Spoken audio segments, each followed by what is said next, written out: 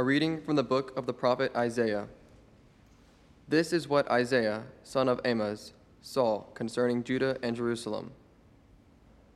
In days to come, the mountain of the Lord's house shall be established as the highest mountain and raised above the hills. All nations shall stream toward it. Many peoples shall come and say, "Come, let us climb the Lord's mountain, to the house of the God of Jacob, that he may instruct us in his ways, and we may walk in his paths. For from Zion shall go forth instruction, and the word of the Lord from Jerusalem. He shall judge between the nations, and impose terms on many peoples. They shall beat their swords into plowshares, and their spears into pruning hooks. One nation shall not raise the sword against another, nor shall they train for war again. O house of Jacob, come, let us walk in the light of the Lord." The word of the Lord.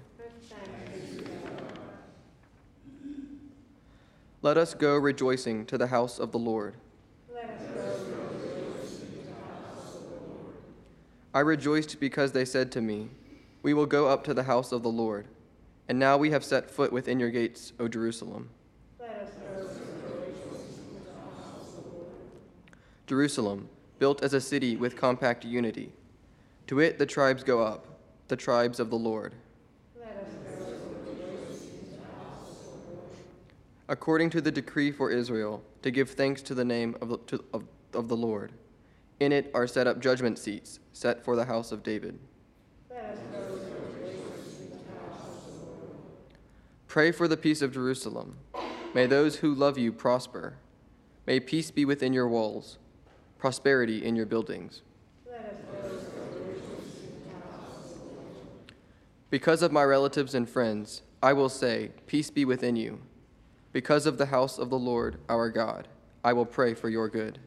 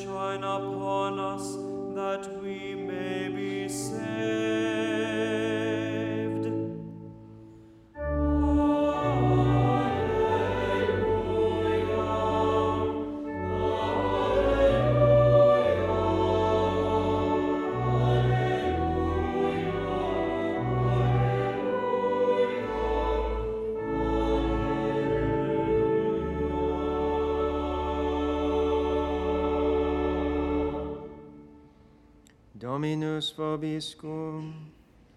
Et cum spiritu tuo.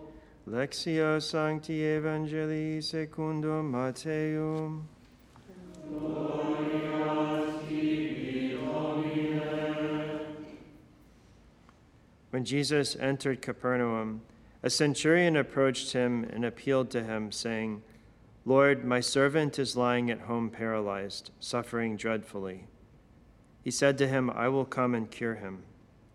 The centurion said in reply, "Lord, I am not worthy to have you enter under my roof. Only say the word, and my servant will be healed. For I too am a man subject to authority, with soldiers subject to me. And I say to one, 'Go,' and he goes, and to another, 'Come here,' and he comes. And to my slave, 'Do this,' and he does it." When Jesus heard this, he was amazed, and said to those following him, "Amen, I say to you, in no one in Israel have I found such faith."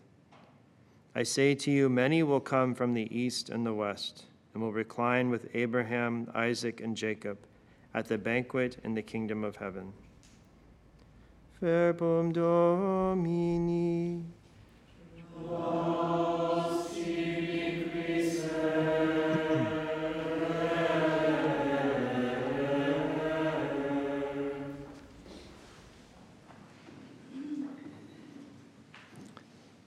As we've entered into the season of Advent, we read the account of the vision of Isaiah in our first reading today. And it's about the nations streaming toward the Lord at Mount Zion. This has been understood as a reference to the second coming of Christ and the final judgment. As Isaiah says that the Lord will judge between the nations. And this is part of Advent, right? That we prepare, we look back toward our Lord's first coming at the incarnation. We rejoice continually that our Lord comes to us every day, especially in the Holy Eucharist. And we look forward and prepare our hearts for the Lord's second coming, when he'll come to judge the living and the dead. And in addition, our reading today from Isaiah is also seen as pointing forward to the missionary work and the spread of the church throughout the world. The prophet said, all nations shall stream toward it. Many people shall come and say, come, let us climb the Lord's mountain, that he may instruct us in his ways and may we walk in his paths. Right? The church is universal, composed of about 1 billion members throughout the world. It's for all nations. And it's in the church that all nations stream toward God. From the church, God's word continues to go out, offering instruction in God's ways, that we might walk in God's paths. Our Lord may have had this passage of Isaiah in mind when he taught his disciples before he ascended into heaven, saying that repentance and forgiveness of sins should be preached in his name to all nations, beginning from Jerusalem. That's very important, beginning from Jerusalem. Because in today's reading from Isaiah, we heard, for from Zion shall go forth instruction, and the word of the Lord from Jerusalem. It starts there.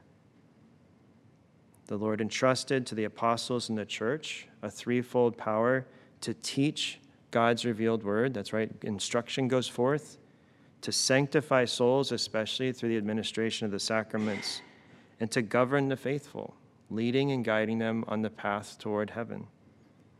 And the church's teaching office, as we know, is not above the word of God. It serves the word of God, teaching only what has been handed on by Christ, and listening to it and explaining it faithfully, handing it on to the world. And in our gospel passage today, our Lord expresses amazement at the faith of the centurion. There was another occasion in the Gospels where our Lord expresses amazement or marvel, but that was at unbelief of his own townspeople in Nazareth. He expressed unbelief, and he didn't carry out many mighty works there because of their unbelief. But today, St. Matthew tells us that our Lord was amazed at the faith of this centurion. St. Augustine brings up an interesting point in asking how the Lord would marvel, how he would be amazed, since he knows all things. He knew this man had faith. St. Augustine says, when the Lord marvels, it's only to teach us what we ought to marvel at, what we ought to be amazed at. Our Lord is teaching us. He's giving us an example. And it does inspire us when we see great faith in others. The centurion had such great faith in the power of Christ that he believed that the word of Christ alone was enough to heal his servant from a distance. This is what our Lord wants us to marvel at. St. John Chrysostom offers a further point of consideration, asking, what did Jesus do? He offers not only to heal the centurion's servant, but also to come to his house. By this, we learn of the centurion's excellent faith. For if he had not made this offer, but rather had said, go your way, let your servant be healed, we would not have known these things. So perhaps it may have turned out to be like the leper, who we see great gratitude, and that's inspiring. Because if this man would have come and said, my servant's suffering dreadfully, the Lord could have said, go, your servant's healed. But because he made that offer, I will come and cure him. That's what incited the centurion. This is what that spurred forth his humility, by saying, Lord, I'm not worthy that you should enter under my roof. And that's great humility, especially considering his public position. This is a centurion, a very powerful figure, a Roman officer who had 100 soldiers under his care. And for him to say publicly, Lord, I'm not worthy that you should enter under my roof. So we see, because of the Lord, again, his excellent teaching style. He's the master teacher. He's our Savior, first and foremost, but he's always teaching us as well. Right? He shows us this humility, but also the faith, because it's also because he said, I will come and cure him. I will come and heal him, that this man expresses his humility, but also his faith. Lord, only say the word, and my servant will be healed. So we see these two great virtues in this centurion. And the Roman centurion today is also a model for us of going to the Lord in prayer. If we know that how the centurion approached the Lord, he didn't tell the Lord what to do. He simply said, Lord, my servant is paralyzed, suffering dreadfully. He didn't say heal him. He just let him know what the situation was. He brought it to the Lord, and he allowed the Lord to express how he best would handle it. And that can be helpful for us to consider.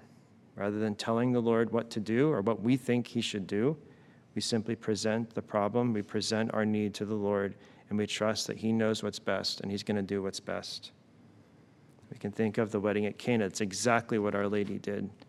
She didn't tell the Lord to do the miracle. She presented the problem. They have no wine. And then when Jesus said, woman, what is that to me and to you? She said, do whatever he tells you. She just simply told the servants to trust the Lord, do whatever he tells you to do. That's a wonderful example for our prayer. And it shows great trust in God's providential care. So like the centurion in today's gospel, we also acknowledge our unworthiness to have our Lord enter under the roof of our souls in Holy Communion. And at the same time, we likewise express great faith and hope in him, in God's healing power, as we say with the centurion, Lord, I'm not worthy that you should enter under my roof, but only say the word and my soul shall be healed. I'll conclude with these words of St. Augustine. Faith should be accompanied by humility. What did the Lord praise in the centurion's faith? His humility. Lord, I am not worthy. And as a reward for his humility, the Lord entered under his roof. The centurion's humility was the door by which the Lord entered, to take full possession of what he already possessed.